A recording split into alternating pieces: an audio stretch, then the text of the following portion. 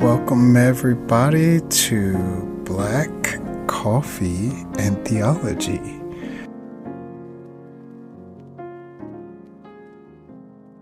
Hello, everyone. Hello, everyone. Hey, I am so excited to bring this particular conversation to you because I speak with Rabbi Danya Ruttenberg. And let me just read a little bio for you. So, Rabbi Danya is an award-winning author and writer who serves as scholar in residence at the National Council of Jewish Women. She was named by Newsweek as a rabbi to watch and a faith leader to watch by the Center for American Progress, and she has been a Washington Post Sunday crossover clue, 83 down. She's the author of 7 books, and she has written for the New York Times, the Washington Post, the Atlantic, Time, and, et cetera, et cetera, et cetera. And I am excited because I have followed Rabbi Danya for some time. Full disclosure, I am obsessed with her Substack, which I will leave in the show notes. And I just all around enjoy the presence that I've gotten to know via social media. And, so we're going to discuss some things. We're going to talk about her book on repentance and repair, making amends in an unapologetic world. So, with all that said, sit back and relax and enjoy my conversation with Rabbi Danya.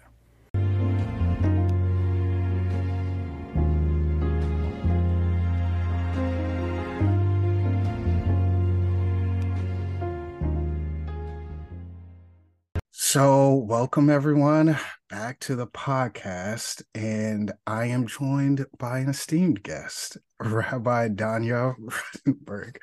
Welcome, welcome, welcome. Thank you. Thank you. I'm so delighted to be here. Yes, listen, this has been a long time coming because I wanted to ask you for a while, and yeah, I'm excited. The question that I'd like to start out with for everyone is who you are, what's important to you, and the way that you show up in the world. Oh, I love that as a question because so often with these things, they start with like a bio that's like a list of things you did, right? Like ways you were productive to whoever, as opposed to what matters to you. So who I am a spouse. I am a mom. I've got 3 elementary / middle school kids in the other room who may or may not burst in. I am a writer, right? Whoever does or doesn't read anything I write, I am a person who writes. I am, I don't know, someone who takes spiritual practice seriously. I am somebody who believes that the whole point of us being down here is to take care of each other. Like, my theology is like, we serve God by taking care of each other and fighting for a more just world. Like, go and like, this is Torah, go and learn. And that really informs kind of everything else. Yeah, I guess. I love that. I want to ask one more question, just a fun question. What song are you listening to that's keeping you going or helping you relax, or a song that would describe how you are feeling right now? Oh man. I haven't been, I sort of at a certain point kind of wandered away from listening to music as much as I used to. Mm.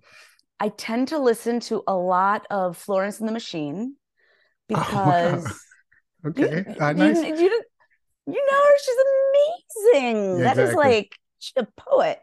Mm. And so, she does all sorts of things to me when I need to feel things. Mm. Um, let's see. Beyonce's Break My Soul is basically every single song I used to hear at the queer bars in the 90s, except in one song. Hmm. So when I I love need this. like that infusion, it's a very ready, like, I don't know how she did that, but she basically took like, my college years and a couple of first years out of it and just like condensed it into one song. So Hmm. I appreciate that. Um, what else? I don't know. There's not a single song. I listen to a lot of Janelle Monáe. I'm like Okay. sort of hitting a Yaz phase Okay. randomly. I love I don't this. know. I love this eclectic taste. I love it. Uh, Mm. yeah. Okay. It's We listen to classical at home because it's either that or my children's horrible taste in like cheesy rock. So Oh, they might beg to differ. dear God. No, I love that. I love that. Mm. So on the table, we're talking about your book on repentance and repair, making amends in an unapologetic world. And I have to say this. I This is one of the few books over the past year that I started on Audible, Mhm. and I loved it so much, and I couldn't contain my excitement. So then I ordered the hardback. I was like, this Oh is too my slow for God. me. Like, I need, like, I'm appreciating this audio experience, but I need to write some things down. And it was this book, Red Lip Theology by Candace Mm, Bembo, and mm. Cole Arthur Riley's book, This Here Flesh. Oh yeah. Um, so you joined that in my reading and reflecting. I was like, no, I got to get the hardback. I don't even know why I played around with the audio. I can't, like, yes. So I love your book, and I love the collection of books, and even the thread that I see between the three of the books. But mm. Well, I'm honored. That's a really killer club to be part of. So I will take it.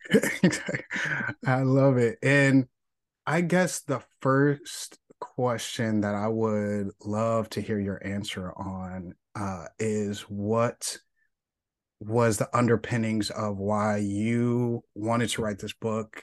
Why now? Um, because those are two different questions. I mean, you might have your own answer to, of course, I wanted to write on this, but why and why now? Right. Right. So I've always been drawn to the laws of repentance, which is so Maimonides is a medieval philosopher, 12th century theologian, physician, very, very busy individual living in 12th century Spain, um, doctor to the Sultan while writing philosophical works that changed the world, and other stuff.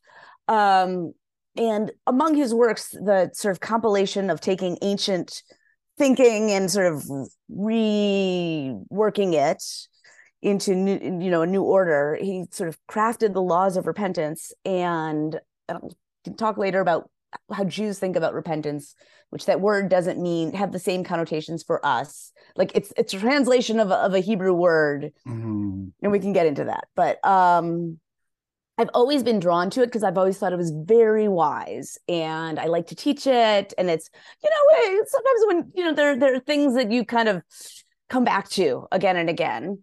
And after Me Too broke, a friend of mine was working on a story about like, okay, all of these dudes, famous dudes, have acknowledged that they are sexual abusers, and mostly did a really garbage job of taking responsibility. Like, yeah, I did it, but what about my family? Yeah, I did it, but my fans are Ooh, so upset. And it's like, speak on it.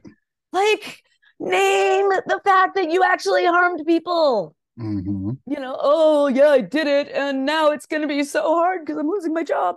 Um, cry like, and but the question of like now what? Our culture doesn't have the tools to figure that out.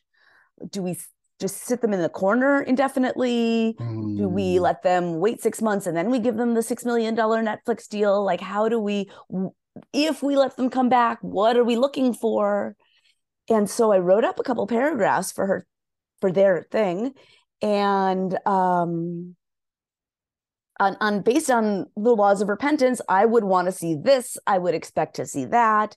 It would make sense if they were really meant that they were changing and not just sorry, but really becoming different people, then probably this would happen. And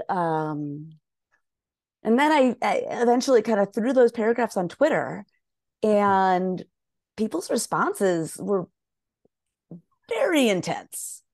mm, Like, what? You want the harm doer to take responsibility and to change? And we're going to care about the victim's needs. And you don't just want to push the victim to forgive and do all this emotional labor without any mm, accountability for the harm doer, because we live mm, in this forgiveness centric culture where people are just used to, like, forgiveness is the greatest value. And so it's always the victim's job, whether or not they've been cared for, whether or not their needs have been met, that they have to forgive. mm, So I started engaging with people on Twitter about this, and they would ask a question, and I'd respond, and like, oh, well, what about this? And sort of thinking about this in new ways based on engaging with people. So it turned into an op-ed, and it turned into, it sort of evolved, and I started to realize that the laws of repentance weren't just about our interpersonal relationships, which is how Jews usually use it. The fight you have with somebody in your family, the scuffle that happened at work, right, and to clean up, but that it's also about these larger cultural harms. Because when Matt Lauer is a sexual abuser, who mm, is harmed is not only the women that he harmed, but also our whole culture is implicated, right? Everybody who has been watching him on TV is going to be learning something about rape culture based on his mm. choices, Yeah, right? We yeah. are we are influenced. Like, if he does a really good job of taking accountability, then we're impacted and learning and thinking. And if he does a bad job, then that also changes how we think about gender and sex and Yeah. violence, right? Yes. Right. Right. So it's like, well, what does that look like in terms of repentance, and what are his obligations? And then, well, institutions cause harm. Can institutions repent? And nations also kind of do repentance work and try to do repentance work. And what would that look like? Mm, And I started to see that it was scalable. yes. And I started to play with it. And I kept waiting for the model to break, and it kept not breaking. So why now is just, I figured out that this incredible tool that we've always had in my tradition, A, was desperately needed by the wider culture, and Mm, B, could be useful in ways that I'd never considered. mm. So Yeah, I so love that. I was gonna go a different way, but you just hit so many rich things that I'm like, let's just get into it right into. I want to say that reading your reflections both on Twitter and in the book uh were healing for me, and I will try not to cry. But I cry every day for some reason. Oh, this It's is who this I is am. crying positive space. Yes, It's who I am as a person. I love Um, that. it was healing because although I grew up as an atheist, many people know that I became a Christian later in life, and what I realized was damaging was how Christianity has taught repentance. and models of repentance and forgiveness that dehumanized me, that decentered me as the person who received harm, and weaponized forgiveness against, victims. And so I've said this for years, that I don't want to talk about forgiveness in a way that centralizes the perpetrators of harm. But I also didn't, I knew instinctively that what I had been taught about repentance, that it was primarily about um, getting out of the way of God's wrath, and doing the right amount of things in order to go to heaven. I knew that that wasn't right. And I knew forgiveness isn't something that I should have to give, but I didn't hear anyone else teaching in the wider culture about it. So I just want to say that, first of all, and feel free, any thoughts about that? Um, Yeah, I mean, I there are so many voids in our culture, right? I think it's funny because if you look at the place in the Gospels that people often cite for, you have to forgive, right? yes, 70, right. Jesus forgave 70 times seven. If you kind of go up a few verses, it's like, here's Jesus modeling a community accountability process, right? Truly. Like there are Mm, all sorts of other things that are even possible within Christianity. And if you kind of go up the line before people got into this forgive, forgive, forgive, but sort of theologically, what was being taught, a minute or two before that happened, there are much more nuanced things. And pushing forgiveness on harmed parties is a great way to maintain the status quo, mm, right? yeah.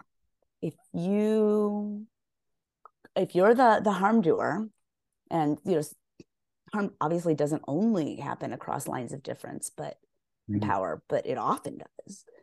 And mhm, so if I have more power and I hurt you or oppress you, right, or am exploiting you, and I teach you that all you need to do, that your job is to shut up and forgive me, then I mhm, can keep doing that. mm, Um, so it's convenient. truly. And I don't know at what point that's conscious or unconscious. Mm, Um, and I don't know, it's not just Christian, right? It's American individualism, it's mm, capitalism, right? There's so many threads sort of in this. And it's the post-Civil War right. thing, I think, is really when this became a thing in America. Mm, This is used as a way to maintain white supremacy. yes. You Um, you speaking. like, Yeah. Listen. And I was thinking, it's funny. So we're talking about this forgiveness. So I would just go here for a second, because yeah, let's you're go there. pointing, we're on that trail. Sure. You said something in the forgiveness chapter, so I was skipping ahead. That really stuck with me. Um, on page 170. Um, because you talk about forgiveness, the root of it, and you said, speaking of forgiveness, you say it's regarded as a universal good, as something we should we should give freely, regardless of whether the perpetrator of harm has done the work of repentance, regardless of whether they have fully owned their harm, regardless of whether they have done the work of repair. Right. And so you talk about that, and you also like um, unfold, especially for Black people, having to forgive uh, gross amounts of racism, and death and harm. And that that part was also healing, because I remember towards the beginning of the pandemic, when Botham John was killed in his apartment, uh, just as he was just minding his business by a police officer who was mistakenly in the wrong apartment. And I remember the rush at the time for many spiritual leaders to call attention to Botham John's brother, who forgave the perpetrator and gave her a hug. And some of the headlines were the hug heard around the world.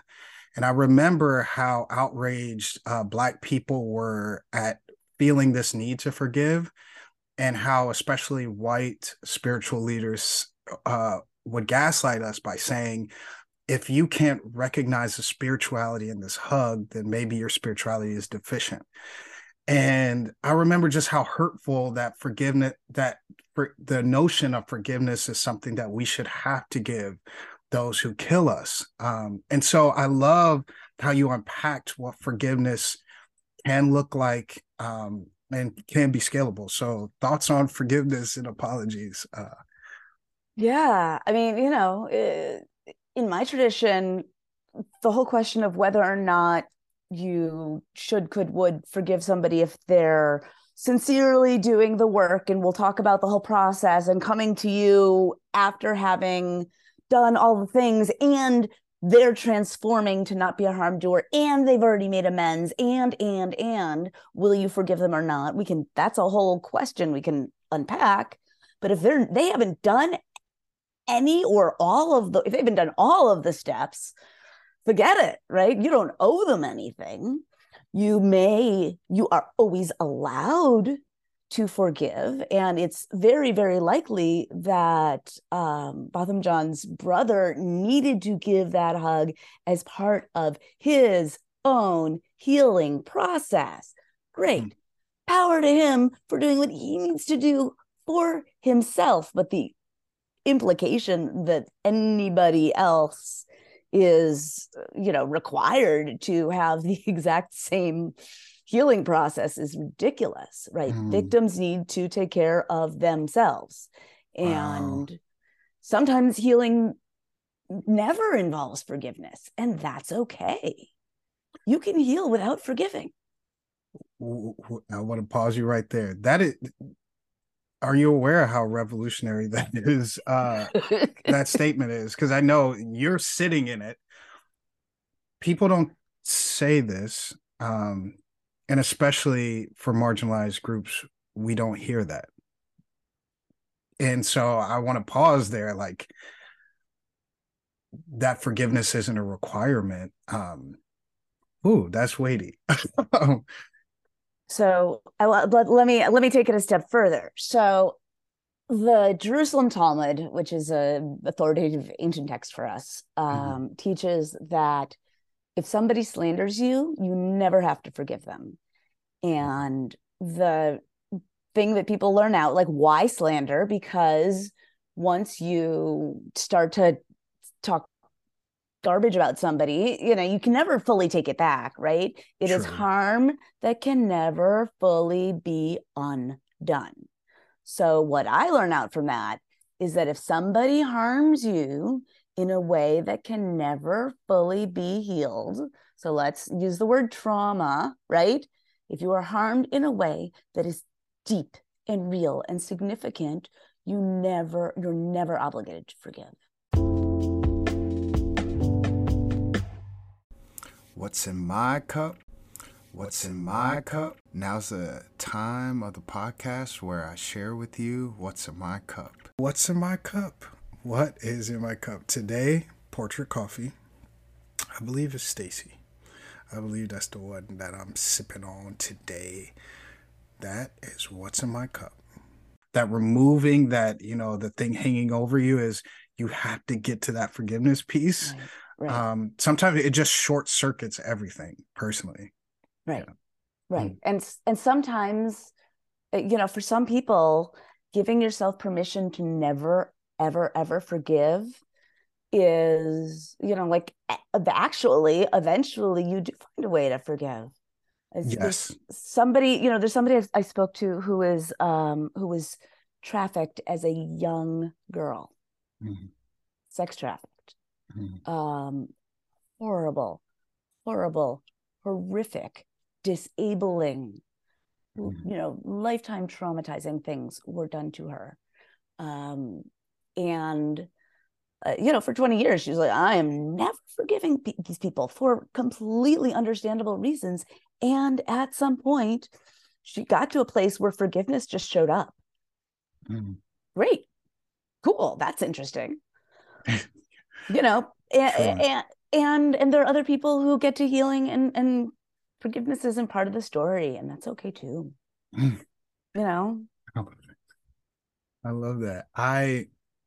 So thinking of, so we're talking about this forgiveness piece. I want to, you know, go to that repentance piece, and especially how it shows up in personal relationships.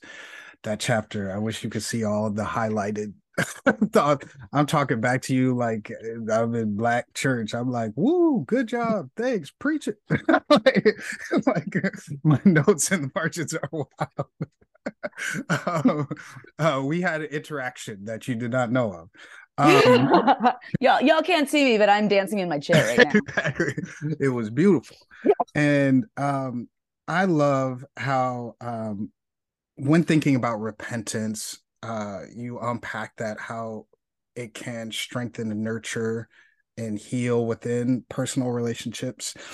I love on page 49, you have something here that so you write, addressing harm is possible only when we bravely face the gap between the story we tell about ourselves, the one in which we are the hero, fighting the good fight, doing our best, behaving responsibly and appropriately in every context, and the reality of our actions. And one, I think, overarching throughout the whole book is this notion of addressing harm and this ability to take a step back, and in our repentance work, that addressing harm is a critical piece. And so talk about that, like what that means to you, and even in your tradition. And yeah. It is hard, right? Yes. Let's and I will say this as somebody who's like taken this on as a spiritual practice, kind of. Mhm. It is. I screw up plenty, and it's not always necessarily like, oh, I snapped at my partner. There's plenty of that. I bigger, realer screw ups, and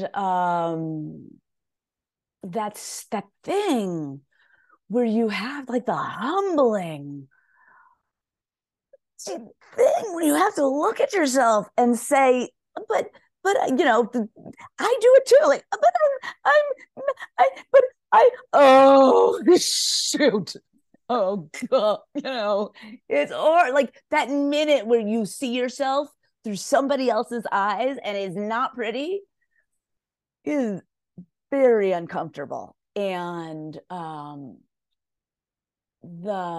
mean, we all understand what, like, the urge to get defensive is right there, like all the justifications, all the reasons why it was totally okay and totally, but they really were just being so rude, and so they deserved, whatever. I don't know.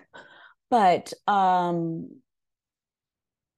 being a responsible, moral adult in the world is being a mensch, as we say in Jewland, a decent person, Mhm. involves having to kind of look at yourself in the mirror and say, like, that wasn't it, and take a deep breath and start to clean up your mess.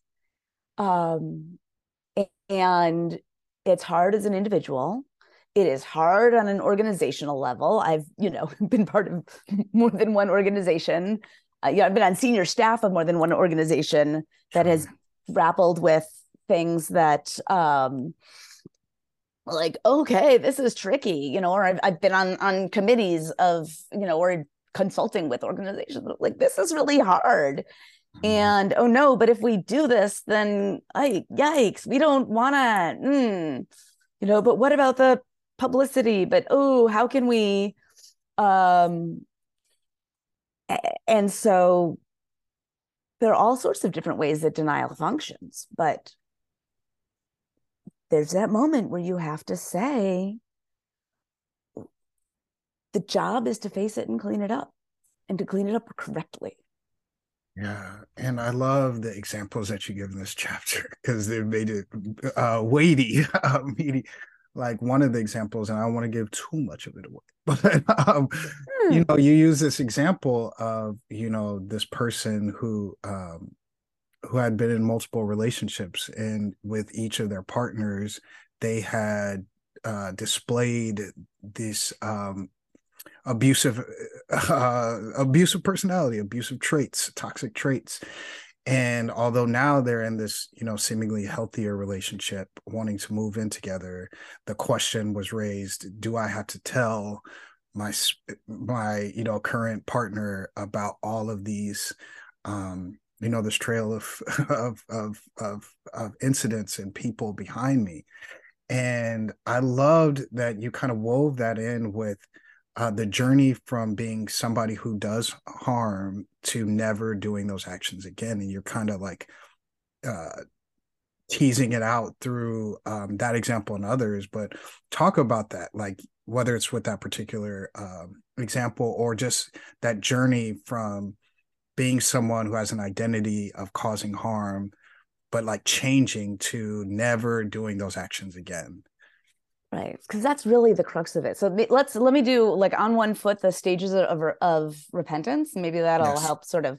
Mm, And by the way, on one foot, the Hebrew word for what I'm calling repentance is tshuva, which means returning. It's about coming back to where you were supposed to be before you kind of fell off the path, right? It's mm, coming back to yourself, coming back to your integrity, coming back to your best self, right? I love Coming that. back to God, Yes. right?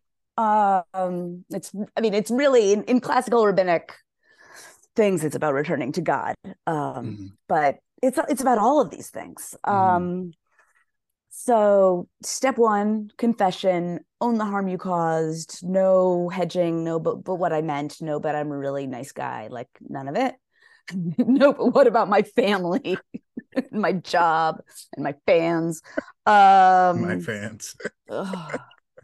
um, no, I'm going to include a recipe in my confession about sexually harassing women. Mm, Somebody did that, cinnamon buns.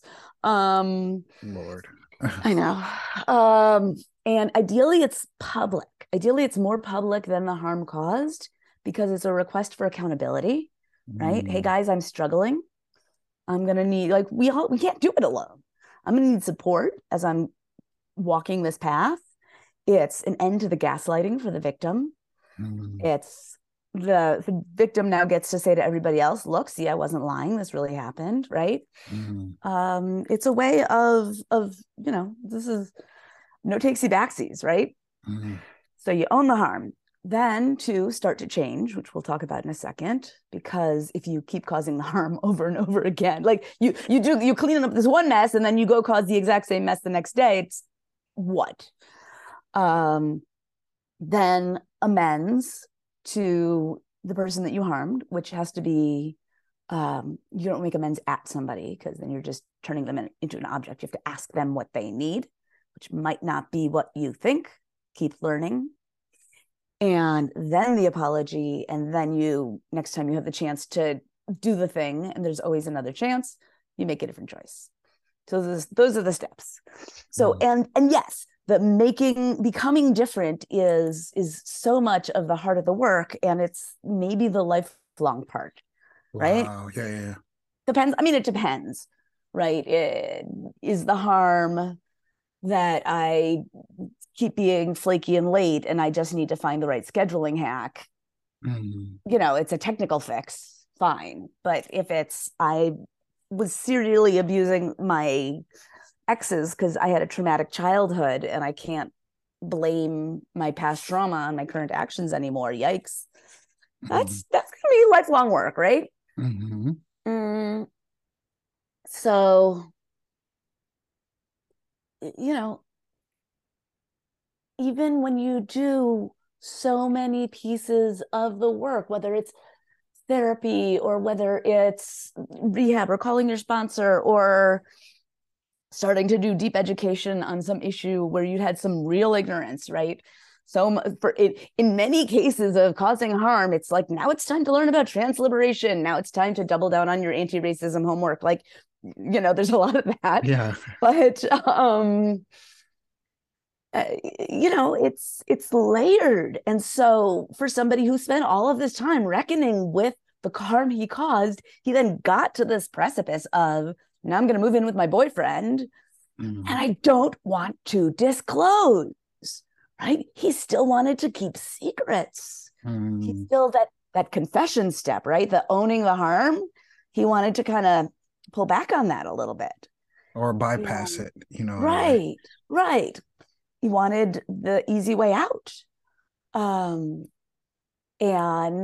that's, we can do a little tiny spoiler here. This was a letter to Dear Prudence, the Slate advice column, and Danny Lavery kind of brilliantly named that this was immediately going to be starting the same abusive pattern with this I wasn't ready for that. Right? I was like, whoa, I wouldn't have said that. So insightful. Yeah. So good. So, the minute you start trying to withhold the information, you're going to start acting different because there's something you're holding back. And then the dynamic's going to change. And next thing you know, you're going to be replicating those dynamics again. And so the only way forward is to treat your partner like the full subject who gets to have all of the information to which he's entitled, right?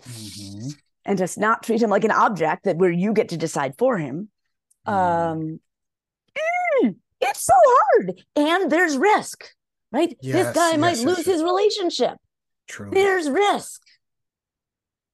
Sometimes if you own the harm you caused, you might lose that job, right? Sometimes if you show up at a church or a synagogue and you say, so I am, kind of doing recovery work for this really, really, really dangerous thing. Is it okay if I come pray in your community? I abused somebody in a really terrible way. Is it okay if I'm part of your community? Somebody might say no. No, right. You're opening yourself to rejection. And if you do it transparently, then people are going to say, we get that you're telling us because you don't want to do it again. You don't want to have the opportunity to cause that harm. So here, we're going to help you find a system where you can come be with us, pray with us, have the potluck with us, and keep everybody safe. Yeah, this is so rich because I think often when we think about, personal relationships and harm that can be done just in the context of that, all of this is usually summed up under apologies, right? And apologies should overarchingly take care of all of this. Like I said, I'm sorry. Like, what else do you want me to do? I said, yes, I've been rude to you all month. Yes, I hurt you. Yes, I made you cry. I said, I'm sorry. Like, and now you have to deal with it, right? Because I'm done. I'm clean. And this is going underneath all of that and saying, one, there was harm that was done. And you have to actually sit with that. You can't run. You can't scurry. You can't dodge it. You can't juke it. You have to actually reflect. And this takes time. I think something that I'm hearing in you and even the laws of repentance, none of this is a quick 30-second work. An apology is, yes, it requires you to let your ego down a little bit, but once I say it, it's quick, it's clean. You say, I forgive you, and then boom. This requires that slow work, that addressing the harm.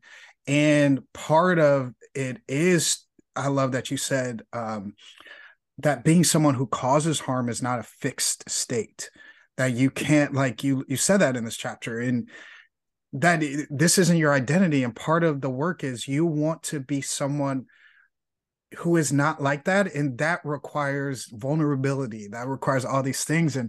But that is hard. I'm going to be honest. Like I can say I'm sorry pretty easily, I've gotten to that part of my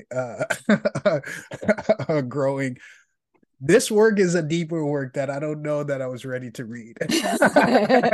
I was like, okay, why are you in my business? Hello. Yeah.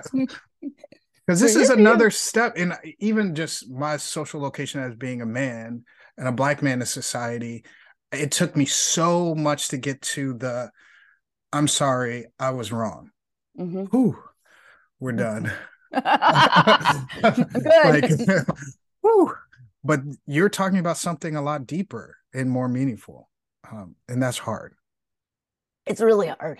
You know, uh, can attest, can witness to that. Mhm. And and this is the transformational stuff. It is not an easy standard to meet, but that's the thing is that listen, we all cause harm, we all are harmed, we are all bystanders to harm. We all do good things, we all do not so great things, right? It's none of this is like an indictment of our deepest soul, right? You screw up, you lash out because of something pushed your unresolved childhood garbage button or whatever, right? And so you have to, that doesn't mean you're a horrible person. It means you're a person. And Mhm. now you have to do the other part of being a person. And if we are too generous with the participation trophies, then we wind up with the harm doers getting to just run out and keep doing the thing. And if we say we want a society where people actually are going to transform and do the work to sew up that hole in the cosmos that they caused. So instead of just kicking somebody in the face and then saying, I'm sorry, I said I'm sorry and walking away, they're Mhm. actually figuring out why they did that, making sure that's never going to happen again, taking care of the person who was harmed, right, in Yeah. ways that really matter, and and then kind of being an agent of healing generally in Mhm. the world, right? Because Mhm. all of that learning is then it's put to use. Mhm. Yeah. So I love that. I two last questions. One, you brought up the human part, and I want to hear you address it. Often when people apologize, whether it's individually or on the corporate level, in right, communities, the phrase "I'm just human" comes up, and I'm thinking of even there's a famous incident that happened recently with the university at Purdue Northwest, where there was extreme harm done by a chancellor mocking Asian people, and the calls for his resignation were so loud, and he issued an apology shortly after, saying, and part of the apology was, "I'm human." Um, and so I'm just curious about just your thoughts on when people utilize that phrase "I'm human," because you said it a second ago. no, it's not a defense, Yeah, right? which is That different is than how you're saying it. Yeah. right. So what I am saying is, so I'm using it as sort of an inoculation against this other thing that people do a lot, which is conflate the action with the sort of statement on your deep inner soul, right? Yes. Somebody says, you said something racist, and they say, I am not a racist. And then somebody else says, they do not have a racist bone in their body. And it's like, nobody's doing an MRI, you guys. No, there are no x rays. You might have some racist cartilage, though. I don't know. Right. It's like, It's showing up. it is actually possible that you may be a racist. Um, I do not know. Your defensive reaction is not actually very encouraging, um, but the thing is that like my friend, my theoretical friend to whom I'm speaking, like we all live in a white supremacist society, and we are Mhm. all drinking the white supremacist orange juice, and Mm. we are all speaking on the, less melanated side of the of the fence, like, the there's so much learning to do, and so you can either say, oh, thank you for that education, and now I'm going to go do some learning, right? Mm. I said something that was racist. Now I have to figure out why I said that and what happened and what I didn't know and but it's Mm. not an indictment of who you are as a human being, Yeah. because that's, you are a human being, and some of the things you do are good. It could be even that some of the things you do are anti-racist and some of the things you say and do are racist, Wow. right? Yeah, I love that. It's because we are human. So the sense that acknowledging harm has to be whatever, and some people have that childhood thing where if your deep toxic mantra is that you're bad, and so Hmm. anybody telling you that you did something unuseful means that you're a horrible bad person and you want Yeah. to stave that off. You have to be conscious of that, because you're walking around hurting people and you don't want to do that. You don't want to be Mhm. that person, so you have to check yourself. And so Mm. that's where you say you're a human being. But not when you're like, when you own your harm, you own it fully without qualifications, right? I said something racist. I Mm. understand how the thing that I said perpetuates white supremacy in the following ways. Oof. I didn't understand that until now, and I am so grateful to so and so for saying that and giving me the gift of this education. Now I'm going to go do some learning, Mm. whatever, right? Then you go do the learning, right? And by the way, are you making amends to somebody specific? Are you Yeah. making? Are you giving money to an organization? Are you like, what's the amends? What's the apology? I don't know. That's a later question. But yeah, I'm just human is not the defense for you're running Yeah. around kicking people in the face. Yeah. I love that. The last question I have for you, you've touched on it a couple of times, is um, I'm wondering, how do these laws of repentance, your work in repentance, how does that fit into your um, vision of God? Your thoughts on how this works with our purpose here on Earth, right? Like I could guess, but I'm just curious for you. Like, how does this all work together for you? Yay, that's a fun question. Um, I spend so much time trying to be accessible to kind of everybody that I often avoid the God talk. So I'm Yeah. like, thank you for asking me a God question. That's fun. Um, Sorry, I'm at the end of 2 weeks with my children. My voice is Listen, kind of I gone. get it. Mm. Um, so there are a few ways. Number one, and by the way, there's a whole other category of repentance, which is the repentance for harm I have caused, of sins, we would say, between me and God, right? If Mhm. I'm violating Shabbat in private, like it's my spiritual contract with the divine, nobody's there, Mm. I have to clean that up in a different way. But Mm. if we're talking about interpersonal harm, number one, uh, I truly believe our job down here is to take care of each other and to create a more whole world. And so when I clean up my harm, I and do the work to become a better person, right? To grow, to learn, right? Then I am becoming, to heal the harm that I caused, right? First, I'm sewing up this hole in the cosmos that I created. I am becoming more of an agent of healing. I am contributing more to the project of making this place down here better. And all the more so if we're talking about institutional or, God willing, national healing. Mm-hmm. May it be so speedily and in our days.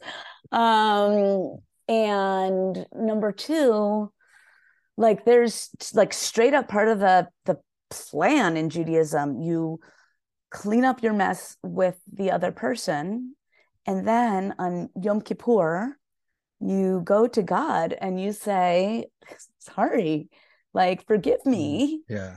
And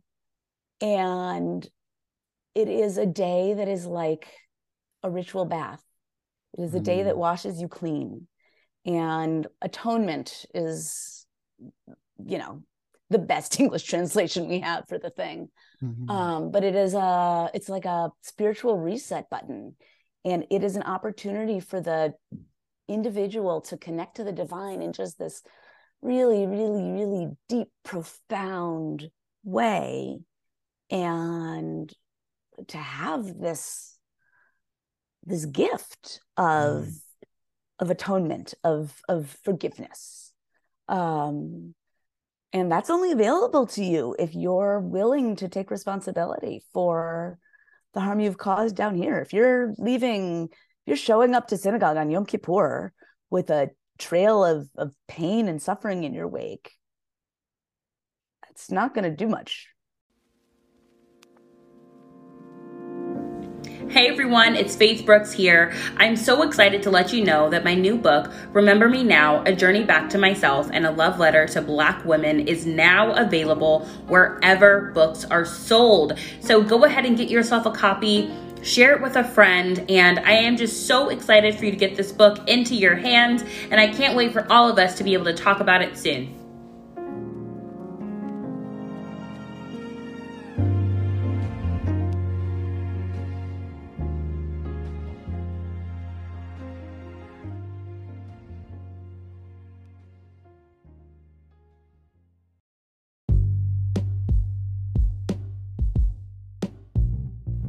Black Coffee and Theology Pod is a production of Three Black Men, the podcast about theology, culture, and the world around us. Follow us on Twitter at Three Black Men. If you like the content that you are receiving here and want to receive more, whether that is in longer conversations, essays, devotions, and videos from either myself, Sam, or Trey, please sign up for our Patreon at patreon.com/3blackmen. Don't forget to like, rate, and review Black Coffee and Theology Pod as well as Three Black Men.